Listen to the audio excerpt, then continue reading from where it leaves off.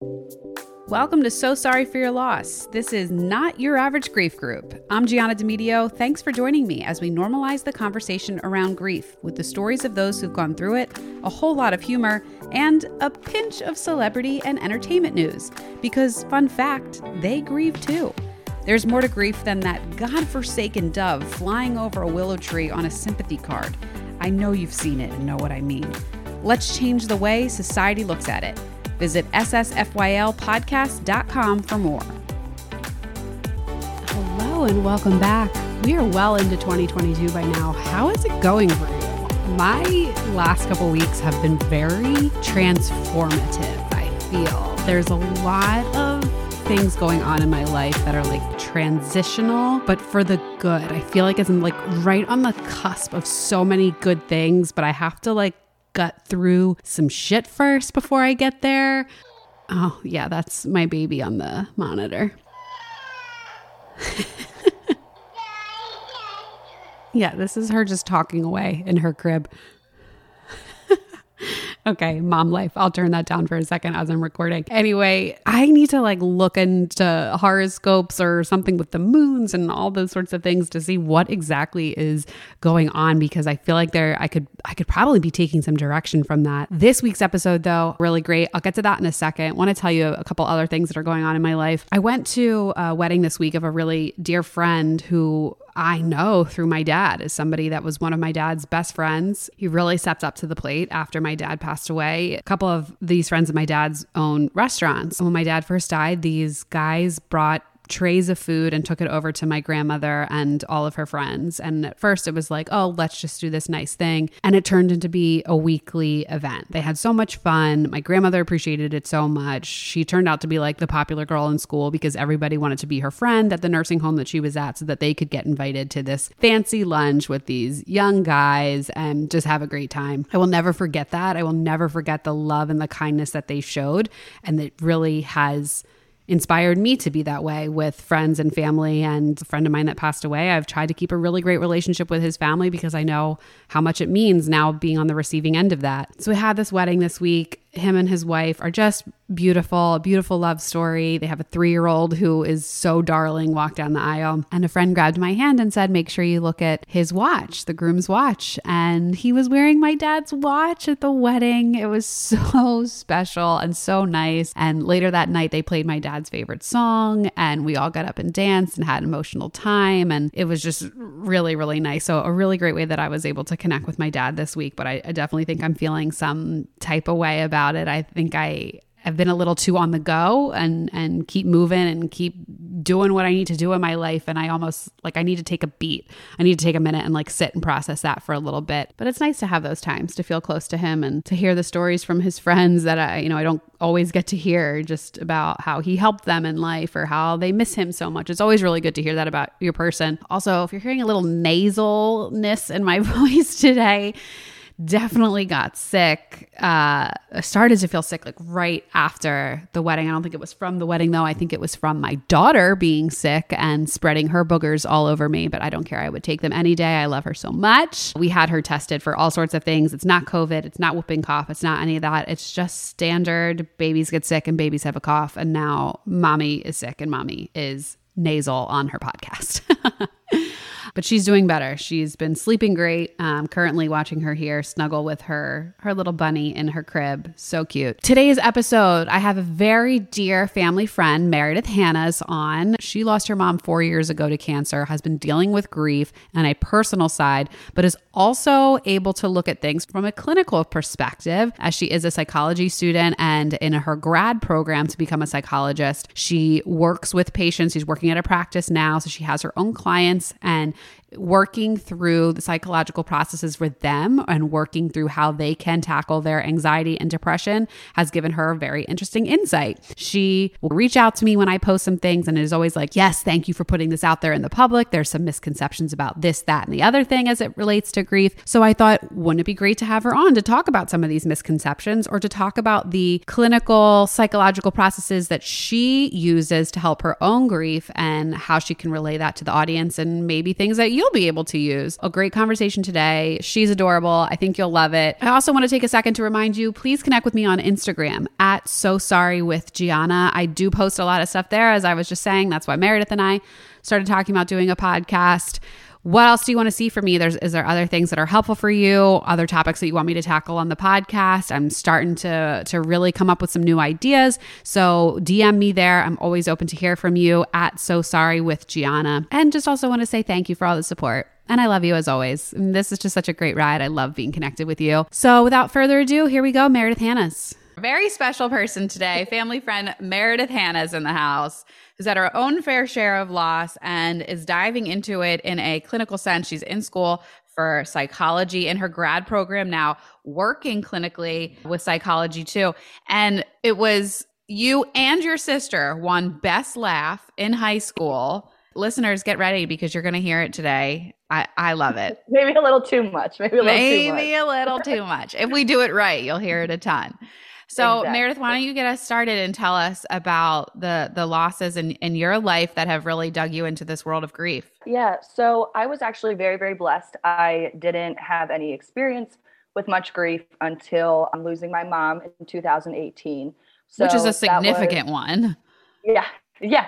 First one was a doozy. So she was diagnosed with cancer when I was 17. So that was 2015. She got diagnosed, terminal from diagnosis. She had 6 months at the time, and we were blessed and lucky enough that she actually lived 2 years. So that was great. I mean, she was a warrior. She was powerful. She was strong. She knew that this was her course. She said from a young age, she would say to my dad, I think I'm going to die young, was just very in tune and weird. Before her diagnosis? Yes, when they were young, they didn't even have kids yet. And she was like, wow. Mark, yeah. And I mean, that's just weird. So she was always kind of very in the moment. She loved who was around her, and she was an introvert, extrovert, all in the same way. And I spoke at her funeral. When people ask and they don't know her, I say this one line that I said at the funeral. And I said, my mom didn't light up a whole room, but she lit up every single individual in that room. Aww. And yeah, right. And I feel like that just kind of can encapsulate that. Yeah, you can get a good picture of her from that. Yeah, and she wasn't there for show. She was there to be there for you, and she saw who you were. And it doesn't matter if you were somebody she saw at the grocery store, she would see you. And I think that was she felt like her purpose was served here, and she was ready. And as much as she wanted to be here with us and, see what we could do, she was comfortable with the fact that she wasn't going to be here anymore. And I think that transferred over to all of us. And, that's horrible. She was my favorite person in the whole world, my best friend. And I was with her all 2 years, through the journey. And she got sick when I was a senior in high school. And then, so that changed my plans for college, obviously not on her, but I wanted to be there. So I stayed home for the first year to community college, which was great. Loved it. It was awesome being there.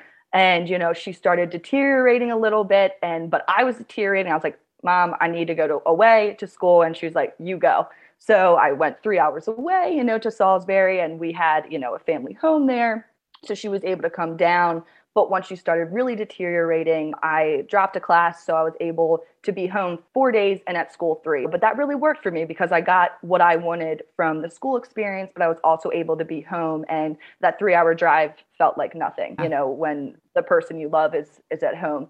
So that was kind of that. She was just a strong, strong person through it all. I mean, we had our ups, we had our downs. I mean, it's cancer. It's the truth of the matter is it's ugly. But I can tell you one thing, she took it head on. She looked as beautiful the day she died as anything else. And yeah. And I mean, everybody will tell you that too, that they were they'd see her running and they're like, doesn't she have terminal cancer? Oh my gosh. Wow. She really took it. Yeah. Oh yeah, she Wow. was running. Yeah, she was crocheting to the last Took it to and the ran with last. it literally. Yeah, literally. Yes. Literally, literally. She was a beautiful person. I mean, the pictures I've seen of her, she is beautiful, and I've known this about her personality from the stories that you've told me before, but the way that you just described it, I've never heard about how she really touched every single person in the room and really saw you, and you explaining it is so much of who I think you are. Oh, you You think? were at my wedding, and a lot of people hadn't met you before, but had come to me after and was like, wow, I really got to talk to Meredith. She's awesome. Or really had comments to say about you that made me feel like they left that conversation feeling differently than they do in conversations with other people. And I imagine, like, I feel like I'm starting to get to know a little bit of your mom through this conversation and feeling like, oh, I'm seeing that reflected in you. And that's probably who Angie was too.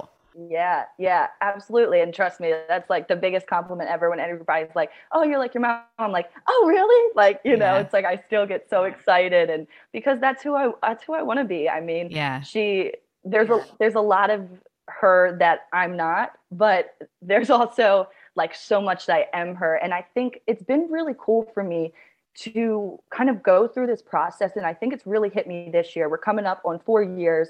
So yeah, I still have my days where Crazy. yeah, right. I can't even believe it. Like I can't.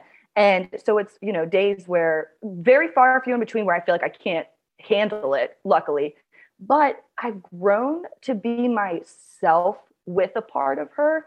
And I Hmm. don't know if I would have had that opportunity if she was still here.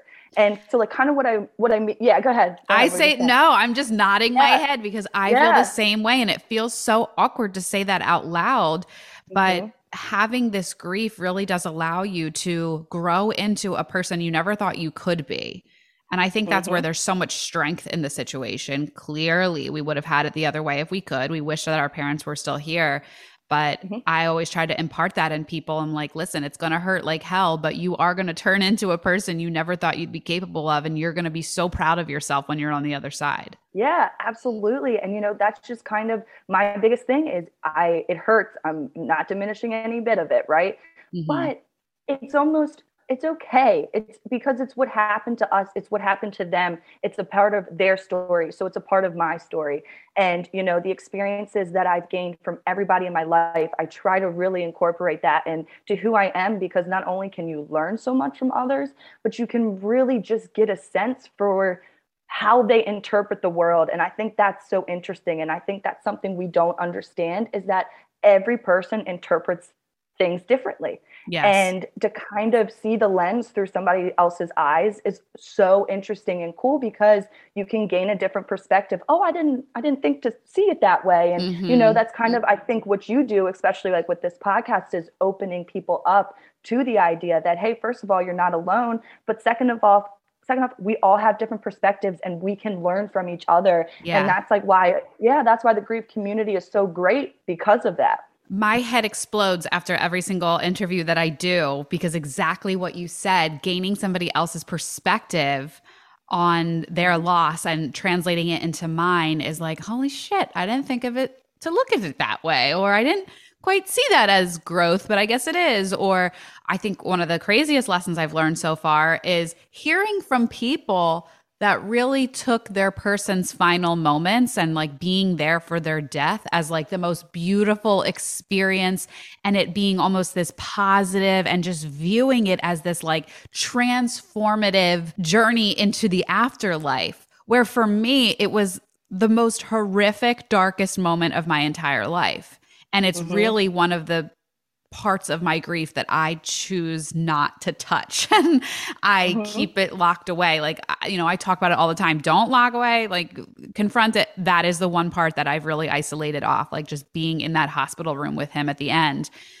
But Hmm. through these conversations, I'm like, wait a second, maybe I should look at this completely differently. So, it's true. I mean, being able to have the perspectives of so many other people that have gone through something similar to you can really just be so enlightening. There's so many ways to look at grief. And that's why I'm so interested in talking with you because, you know, grief is a type of trauma that you go through in your life. And with the work that you're doing in your studies, you're encountering people that are going through traumas and just difficulties in your life. And I wonder how that impacts your grief. So tell us about your studies and your grad program and what it is that you want to do. So it's actually pretty amazing. I thought the type of person that I am, I was a little concerned going into being a therapy intern. So that's what I'm doing right now for my field studies is I am working under a supervisor, but I have my own set of clients, you know, ranging from, you know, anxiety, depression, trauma, that kind of stuff, all of that included.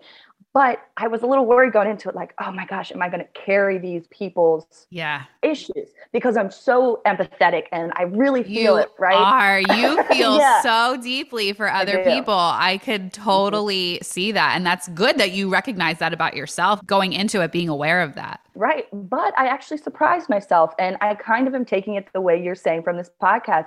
I've taken it like they'll say ways that they handle their anxiety. And I'm like, like, you know what I mean? I learned that's a good one. I should try that. Yeah.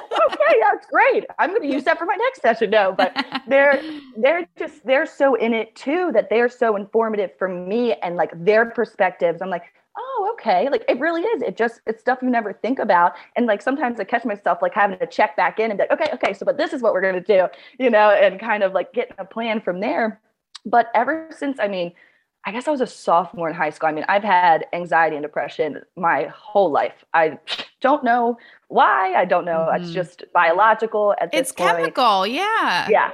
Mm-hmm. So my mom was the biggest supporter of me through everything. I mean, I left school in high school for the first chunk of my sophomore year, did online school to really just focus on myself and kind of like figure out what the heck was going on with me. And she was right by my side. So we got that figured out, was back into school, the same school, you know, the spring semester. I connected with my therapist that I still have now. I've had her for 10 years, I guess. Amazing. I know. Yeah, when you find a good one, you hold on to them.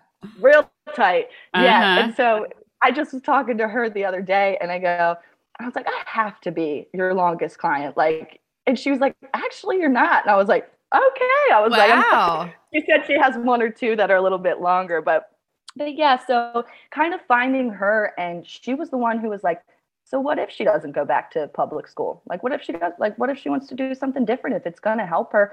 And that was like one of the first times my mom kind of had that breakthrough, like, why not? Why can't she do something different and not have to follow the framework of everything just because she shouldn't have to force herself to struggle every single day if this is something that we can fix? And so kind of in that moment, I was like, you know what? I want to give that to other people because just that simple phrase, why not, changed my whole life. Like, and it came from her because why not set me on the path of getting my shit together and understanding what was happening to me. And I genuinely haven't looked back since. And that was, thank you. And that foundation that my mom, I feel like gave me for giving me this therapist was what helped me get through her and losing her. Yeah. Right. So in a sense, she set me up to be okay, even when she wasn't here.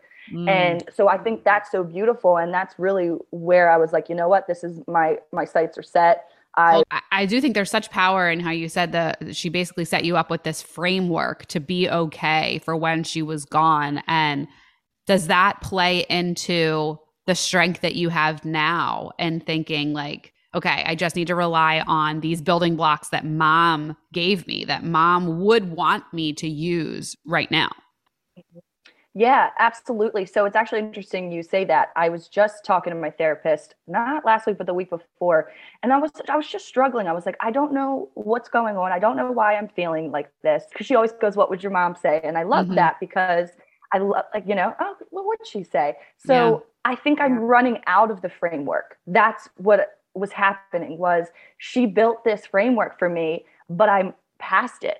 I can take what she's given me and make my own framework now. Yes, like you said, the building blocks, they're there.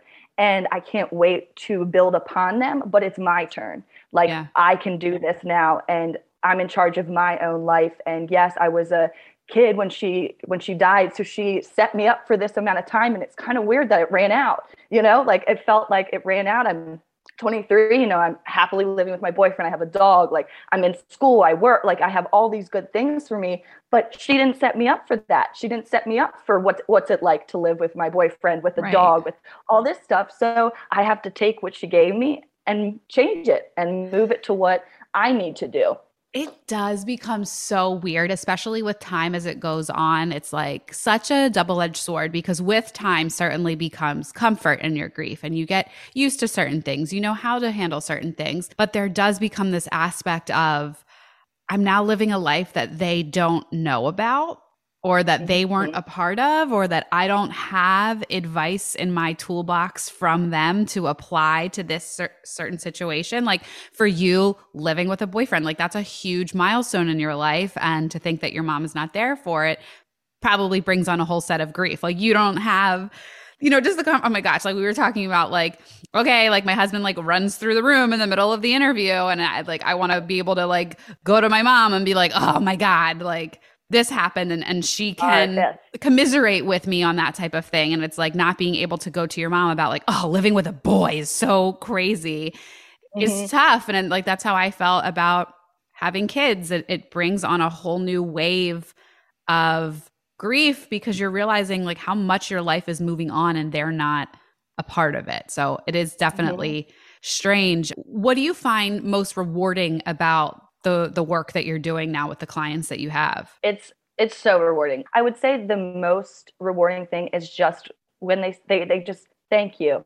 Like that I have put in so much work, and to see them put in that work and to come in each week and say, oh, I did this and I did that. And to get them just to do things that they weren't doing before is my favorite thing. So like, I think I like the smaller things better than I like the bigger things. And yes, I love the large milestones, but getting to see them feel comfortable going out in public, doing what they want, making decisions for themselves is, one of the biggest things that's so rewarding for me. And just to get them back on kind of a path that's healthy, that it makes them want to get up and makes them want to live. And that's all I want for people, is to see that yes, things can bring you as low as it possibly can, but there's literally always one thing that will either keep you here, keep you going, get you out of bed. Like there's always one thing. And so, I guess that's my biggest thing, is those little milestones is my favorite to see.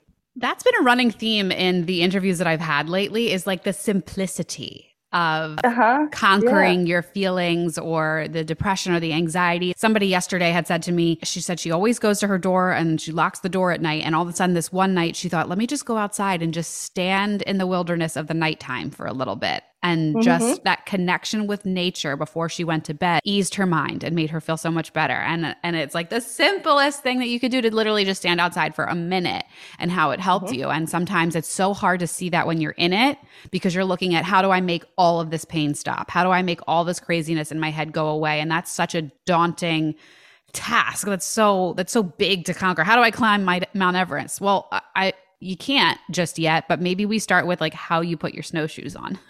Yes, exactly.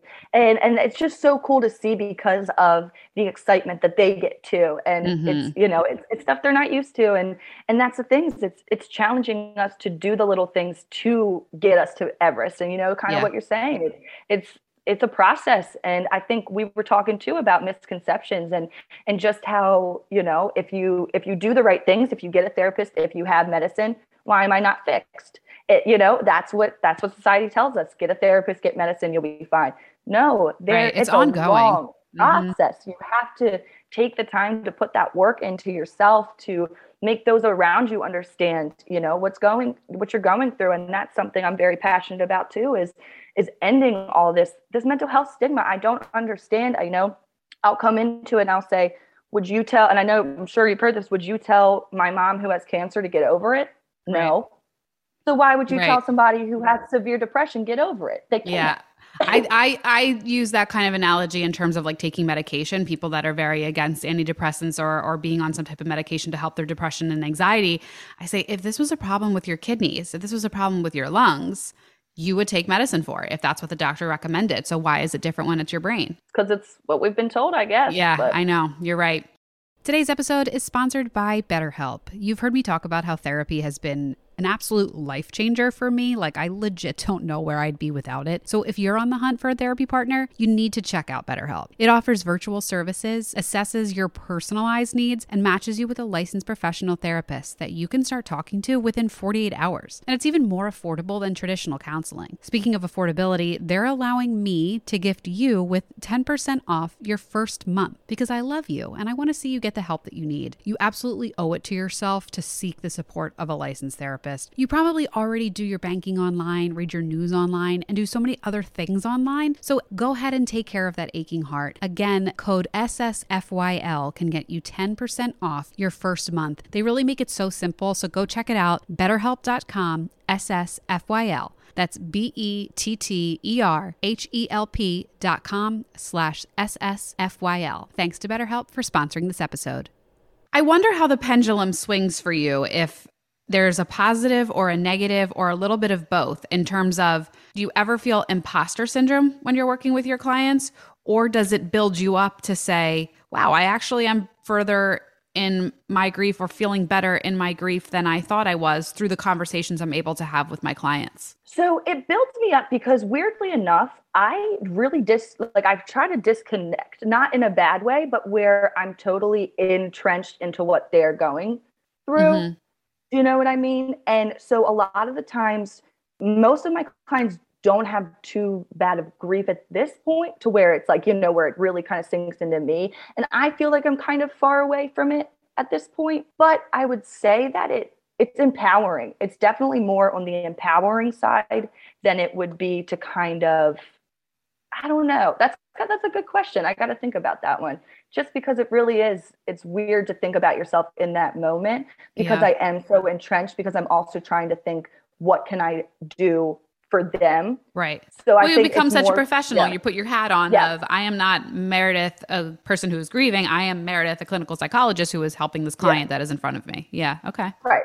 Yeah. So that's kind of how I think of it. And I'm sure once I have a small caseload now, but I'm sure once that goes up, it's kind of hard to fully separate and all of that. But there is, we're taught about it, and, self-care is like actually a big part of our learning and like our education now, which I think is so important because, frontline work, like healthcare workers, it's a tough profession. You have to put yourself first at the end of the day. And so we kind of learn about, secondary PTSD symptoms and kind of what to look out for because those trauma-informed therapy sessions are tough. You're living it with them. You're hearing what they went through. You're hearing the cracks in their voice. You're hearing the pain that they went through. And if you're a human, you can't sit there and not feel their pain. Mm-hmm. Yeah. And so we kind of are taught what to look for in our own selves if things are getting too tough, and how we can either handle that, and we can always bring in someone else and kind of like work with them, but just really I appreciate the education being stressed on us as well, because that's kind of my long-term career goal. Is I want to own my own practice, and I want my therapists to be contractors because they can make their own schedule, but I think it's so important for the therapist to feel just as welcome, secure, and loved as our clients, because you can't create that welcoming environment for your clients if your therapists are run to the ground. Yeah, definitely. And this education aspect is interesting too. That's something that you and I have kind of connected on, because I'll put something out on my social media and you're so cute and message. You're like, yes, thank you for putting this out there in the public, because it's such a misconception that this is the way that it is or whatever. So do you have some things that you want to share with our audience now that are maybe like some of your top misconceptions of psychology or the way that the brain works, or things that we're doing with grieving that you want to make sure that they understand? Yeah, I would say that I think depression, anxiety, OCD, trauma, all of these large terms, I feel like people will say, I have depression. And they're like, I do too, and like this, and that. But we aren't depressed the same. We don't have anxiety the same. That there's so many different ways. And I kind of broke it down and I said, we do treatment plans. And in our treatment plans, our first step is you define depression in your words. You define anxiety in your words, because I'm not going to know how to treat you if I'm treating you like depression from patient A, you know? Yeah. And so I think that's one of the big things too, is I don't want people to get discouraged in their treatment if it's not going the way they think, because they're in also that's another thing is when you go into sessions, I feel like people think the therapist is in control. And yes, we're supposed to, guide you and this and that. But if you're feeling like you want to guide that session, this is your time. Yeah. You tell me Make it anything that work you for want. you. Yes, yes. If my framework doesn't work for you, make your own. We can do it together. And that's kind of the thing is I want people to understand that therapy can be collaborative, that we understand that some things aren't going to work for you. And so kind of just being able to define that in your own words and to understand too that I think that it's okay. I think that's one of my biggest things is, and everybody like jokes because it reminds me in my head of what was his name from The Bachelor who like got so much flack. Oh, Juan Pablo. Juan Pablo. They said, yeah, they were like, it's okay. It's okay. It's okay. Yeah. They're like, what are you talking about? But I say it's okay and then follow it up. But no, to just be okay in that moment, that it's a part of you. It's not something that you need to throw out. You just need to embrace it, understand it, and control it. And that's just, that's the name of the game. So I'd say, yeah, that's probably one of my biggest misconceptions is definitely the I guess expectation of what for the involvement that you can have in your own therapy plan. Mm-hmm. Yeah. Like I tell them if you want me to run it, I even say this, like, if you want me to run it, okay, like I have no problem. I know how to do that. But if you want to drive this session, go ahead. It's your time. It's, everything. And so, yeah, I'd say that's definitely it. But also I would really highly suggest too is the education portion behind what your diagnosis is. So like they have such great TED Talks too. And that's something I utilize is, PTSD is very complex. It has so many different aspects to it. And it's also like all terms, they're overused. So people don't understand. I was just going to say, everything's become a buzzword too. Mm-hmm. Everything's PTSD, everything's OCD, everything's anxiety. And I think it diminishes the actual impact for the people that are actually clinically suffering from these things when someone says, oh, I have anxiety that I'm not going to get to the cleaners in time to pick up my laundry. Like, no. No, exactly. Like, yeah, she could be stressed about it and, and this and that, but it's like using that term and it's just very difficult, I think, too, for the people who are suffering to hear it. And I'm not a big person who's like, we have to worry about what we say, and I'm really not. But I just want people to understand the weight that those words hold. Yes. And that like clinically depressed, it's like you don't see a way out. There's nothing funny. There's nothing that, oh, I'm so depressed today. Like, it's like, no, you can't do that. They're clinical terms that, we really can't be thrown around willy nilly. But yeah, so I think just the psychoeducation behind it. And I think that's really important for grief. I'd say out of most things, PTSD, absolutely. But grief is one of those things that people see as, okay, 2 years, I'm done. Like I'll give myself 2 years. And if I'm not over it now, then it's never going to be over. But it's not. It's not. Yeah. You grieve the rest of your life. And like you mentioned, you grieve when you have a baby because you're grieving the parent that would be there, that would be giving you the love, the advice and everything. You don't have that. So you grieve at each individual part of your life. And hey, some might be easier than others, but some you might need a little help. Is there another term for it? Because am I grieving? Yes. But am I grieving the same way that I was grieving the first 6 months after my dad died? Absolutely not. So it's almost like I wish there were different terms about the phases of where you are. I think sometimes I call it acute grief. Like there are days where I'm having acute grief symptoms where I'm really feeling it. It's making it very difficult for me to function like I would normally in daily life. But then there are other days where, like, of course, like you said, it doesn't ever end. I'm never not going to be grieving, but it may not affect me that way. Is there other terminology that we can use in terms of grief like that? Right. So I'm actually not aware of any. I'm sure there could be, but I'm not aware of any. But there's actually a pretty cool thing. And the reason I messaged you was the stages of grief and the misconception behind that on who it was for. But I actually utilize my client's own stages of grief.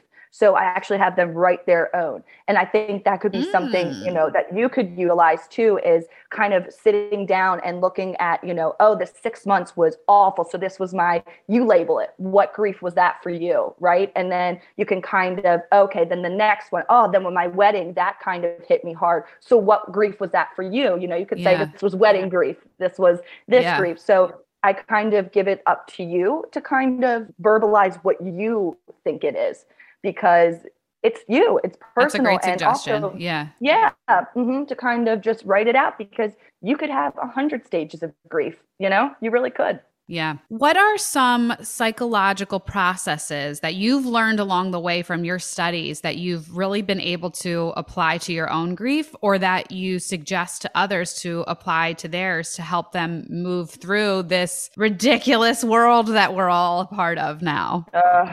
Yeah. Oh my goodness.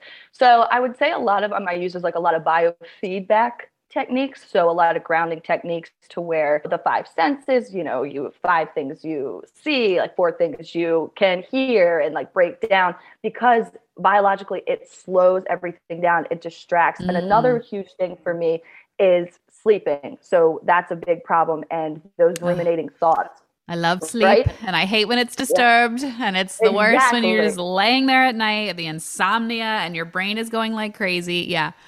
Yeah. So one of the biggest things I suggest for that is the progressive muscle relaxation. So, you either can start in your hands and your feet, and you clench them real tight, and all you think about is everything you're thinking about in your hands or in your feet or some part of your body, and squeezing it all and just putting it all in there, going to your forearms. And it's really weird to squeeze your forearms. Yeah, I'm like, okay, you're like this. Yeah, maybe not I'm the forearms. Mark's gonna be like, "What are you doing over there? Like, are you working out?" No, but no. So just kind of working through that, and really, I think it's so hard for us because it's all in our heads, and it's like boop, boop, boop, like pinball in there. Yeah. But if we can put them in a physical space, and like you mentioned, your box, that's a big thing for me, is Pandora's box. When you're ready to open it, if ever, you have the key, and only you do. And so being able to visualize your thoughts and where they are, and being in control of them, is something I'm very passionate about. And honestly, I do the progressive relaxation, and I fall asleep before I hit up here, because I'm really okay, yeah, I do it, I'll start my feet, and I'm like, ooh, and then you do it for 10 seconds, and you squeeze, and then you move up and you focus on your thighs, and it's actually cool. It's really good, because it also relaxes you. Yeah. But it also, the visualization is great. And the other huge thing is normalizing it. Okay, I'm feeling this. Don't fight it. Even an hour, if you need an hour to be, I am going to cry and be super upset for this whole hour. Then I'm going to go do something. And just to give yourself that, because if you fight all day, that's 8 hours of you fighting, crying. So just that hour, cry, be upset, and slowly, if you can, work back into your day and do something that makes you happy or feel bright, and just kind of being okay with it. Because I think that's a big problem, is just the rubbing together of your emotions and what you have to do. And it just doesn't feel right. It feels uncomfortable. You're reminding me with what you're saying of the things that they say about eating, and if you're trying to eat healthy, and how much you can actually almost be impeding your own success with it. If you say, okay, you're really craving a cookie and you really want a cookie, but you don't want to eat the cookie because you don't think it's good for you. So then you go and you eat an apple, but that doesn't satisfy the taste that you wanted. So then you go and have some crackers, but that doesn't satisfy the taste of the cookie that you wanted. So then you go and have some whatever else is in the fridge. When at the end of the day, you end up eating way more than you would have had you just had the damn cookie from the start. So it's kind of the same thing where you are pushing it down because you don't want to cry. You are pushing it down and even further, and you're doing this and you're doing that. Now you're feeling way worse than you would have if you just took that hour to cry and get it out, and how therapeutic it actually is. I think there's a lot of times where you feel like, if I do cry, I'm going to make myself feel worse because I'm going to allow myself to go into it. But really, it is the release of it that is so powerful and therapeutic and helps you get to a better place that day. It is, because that's another thing. Listen to yourself. You clearly are not okay. And, there's even days where I'm like, I don't know if I could cry, but I kind feel like I have to. And I mean, I'll play, you know, Supermarket Flowers by Ed Sheeran. Good God, that song. I mean, I was at work one day and it came on and I was like, are you kidding me? Like I was like, of course I listened to it because I'm like, all right, mom, like I'll listen to it. But I'm like, we got to change that next time. Yeah. But like, you know, but because I need it clearly if I'm feeling like I need to, you know, Right. I need to expel it. And because sometimes that's all I need. It's just to cry because I'm upset. Like, GD, I'm upset. Like, you know, and kind of just being like, all right, this is what it is. And, you know, too, I mean, it's crazy because we were talking about, you know, the people I've lost and I wrote them down and I haven't done that. And I was looking at it and I was like, what the heck has been going on? And so I kind of like, just even to go down this, like I lost my mom, then I lost my grandmother a year later, I lost my grandfather a year after that. Then my boyfriend tragically lost his dad last year. That was awful. And what the hell is going on? But it's like, hey, I'm still here. We're still here. And we talk about this all the time. We're here together. We look at everything that we still have and we are so blessed. Like, I can't tell you how many times because of like the love I feel from CJ and, you know, my dog, like, and my family, but like, and it's just, there's always something to be grateful for and to be blessed with. And 100%. It's just it's such a beautiful thing. And hey, it's really hard to see that way sometimes. And you know, if you're low, it's very, very hard. But I think when you're in a place that you feel comfortable enough to feel grateful, I think that is one of the best practices you can do. Like, so when I'm feeling good, I either before bed or when I wake up, I try to say like 3 things I'm grateful for because it's easy. You know, it is. Yeah. And I'm like, oh my God, like how easy was that? I can name you 3 things. How lucky am I? You know, see that simplicity again and how it just like the mind shift then of the whole day. Yeah. Good. Yeah. This has been really helpful conversation. I feel like it's very helpful to hear from somebody who not only is studying this, but who has gone through it themselves to say, yes, this thing works not just in the books, but it works in practice too. And how simple it can be to really make strides in your grief and past your trauma and through everything that you've gone through. So thank you so much for sharing all of that. If you had the opportunity to be the personal therapist of 3 celebrities, alive or dead, who would you choose? Okay, so my first one's weird, but I just love him and I think it would be really cool. Mark Twain. Okay. I love Mark Twain. Some of his best writing was at the end of his life, and he was so dark and twisted, but like understood how he was feeling. And so like, he's like Adventures of Huck Finn and Tom Sawyer, they're great. But his later writings, oh my gosh, like that was one of that helped me through grief, which was weird. Oh, wow. I've never checked that out. I'll have to look at some of the pieces. Send me some of your favorites in like the darker time of his life. Yeah. I would love to see that. I imagine that therapy session of you just sitting there like, oh, what do you got for me today? You know, tell me about what's going on. Yeah. And he would just like speak in prose basically and be so creative in the way that he explained his feelings or his thoughts or whatever. Do you ever feel that in your therapy session? Sometimes I feel like the way that I'm speaking, I'm like, who is this talking right now? I didn't even know I felt this way. But the way that it starts to unravel in a therapy session is so interesting. It is. It really is. It's like, so sometimes I'll say to my therapist, I'm like, oh, okay. Like, and she's like, well, you did this today. And I'm like, all right, I'll talk to you next week. Like, you know, you really, you have it within you. You really do. And so something also that's really cool about him that I think is cool with my mom is Mark Twain came in with Halley's Comet and he said, I came in with Halley's Comet and I'm going to leave with Halley's Comet. And unaccountable freaks, they come in together and they must go out together. And he died the same year. The next year, Halley's Comet was the closest. Wow. And I thought that was so crazy because it's so cyclical. And my mom was born on a new moon and she died on a new moon. And it signals rebirth. I just felt like they had that weird connection where they understood so much. I would love to hear what Mark Twain had to say about what he went through. My second one was Billie Lourd, so she lost her mom and grandma within like a couple days. So that was Debbie Reynolds and Carrie Fisher. I thought that would be so interesting to understand her perspective when she was grieving and then having the whole world grieve too. Mm-hmm. I wanted to know what, like, hey, that's my mom. Like, you know what I mean? Yeah. like that thing when she sees people who didn't even really know her mom and grandmother, like grieving so hard because they've been touched by her. And I mean, Princess Leia, a huge character who was so influential and powerful for so many women. And I just want to know how having to go through that in the public and in like 2 days of yeah, that was wild. That was like broken heart syndrome to a T. Yes.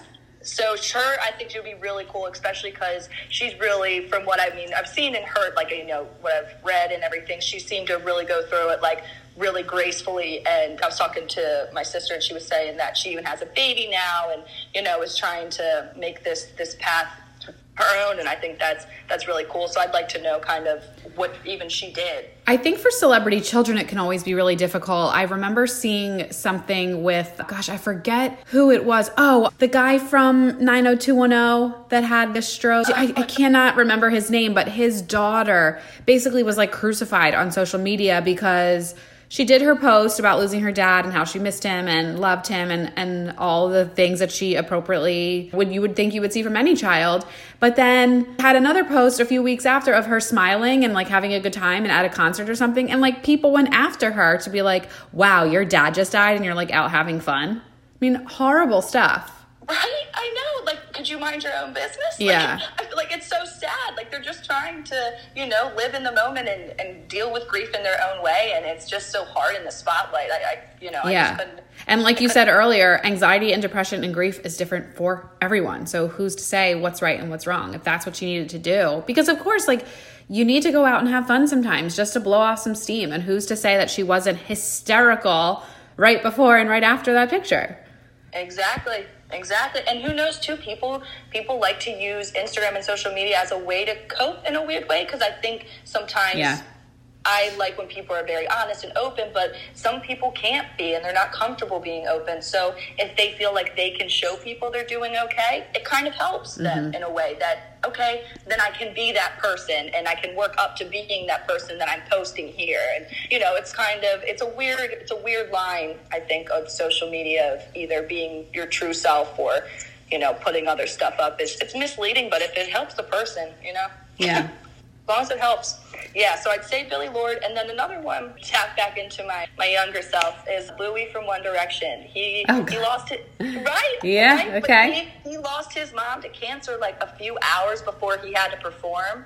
And it was a song like he had written about her. Oh my God. And he performed it. And I remember I was like, how do you do that? And so like, he's also like, I just always think that they were so like quiet, and I know they had their own like issues and like this and that, and also now he's kind of out of the spotlight, and it was pretty soon after losing his mom, and you don't really hear much from him anymore. So it's kind of interesting. I wonder what he's going through and kind of what that intense experience was like for him to perform on that stage after losing somebody so important to him. And because for me, I spoke at my mom's funeral, I guess a week later, but I still can tell you it was a whole out-of-body experience. Oh, so, yeah.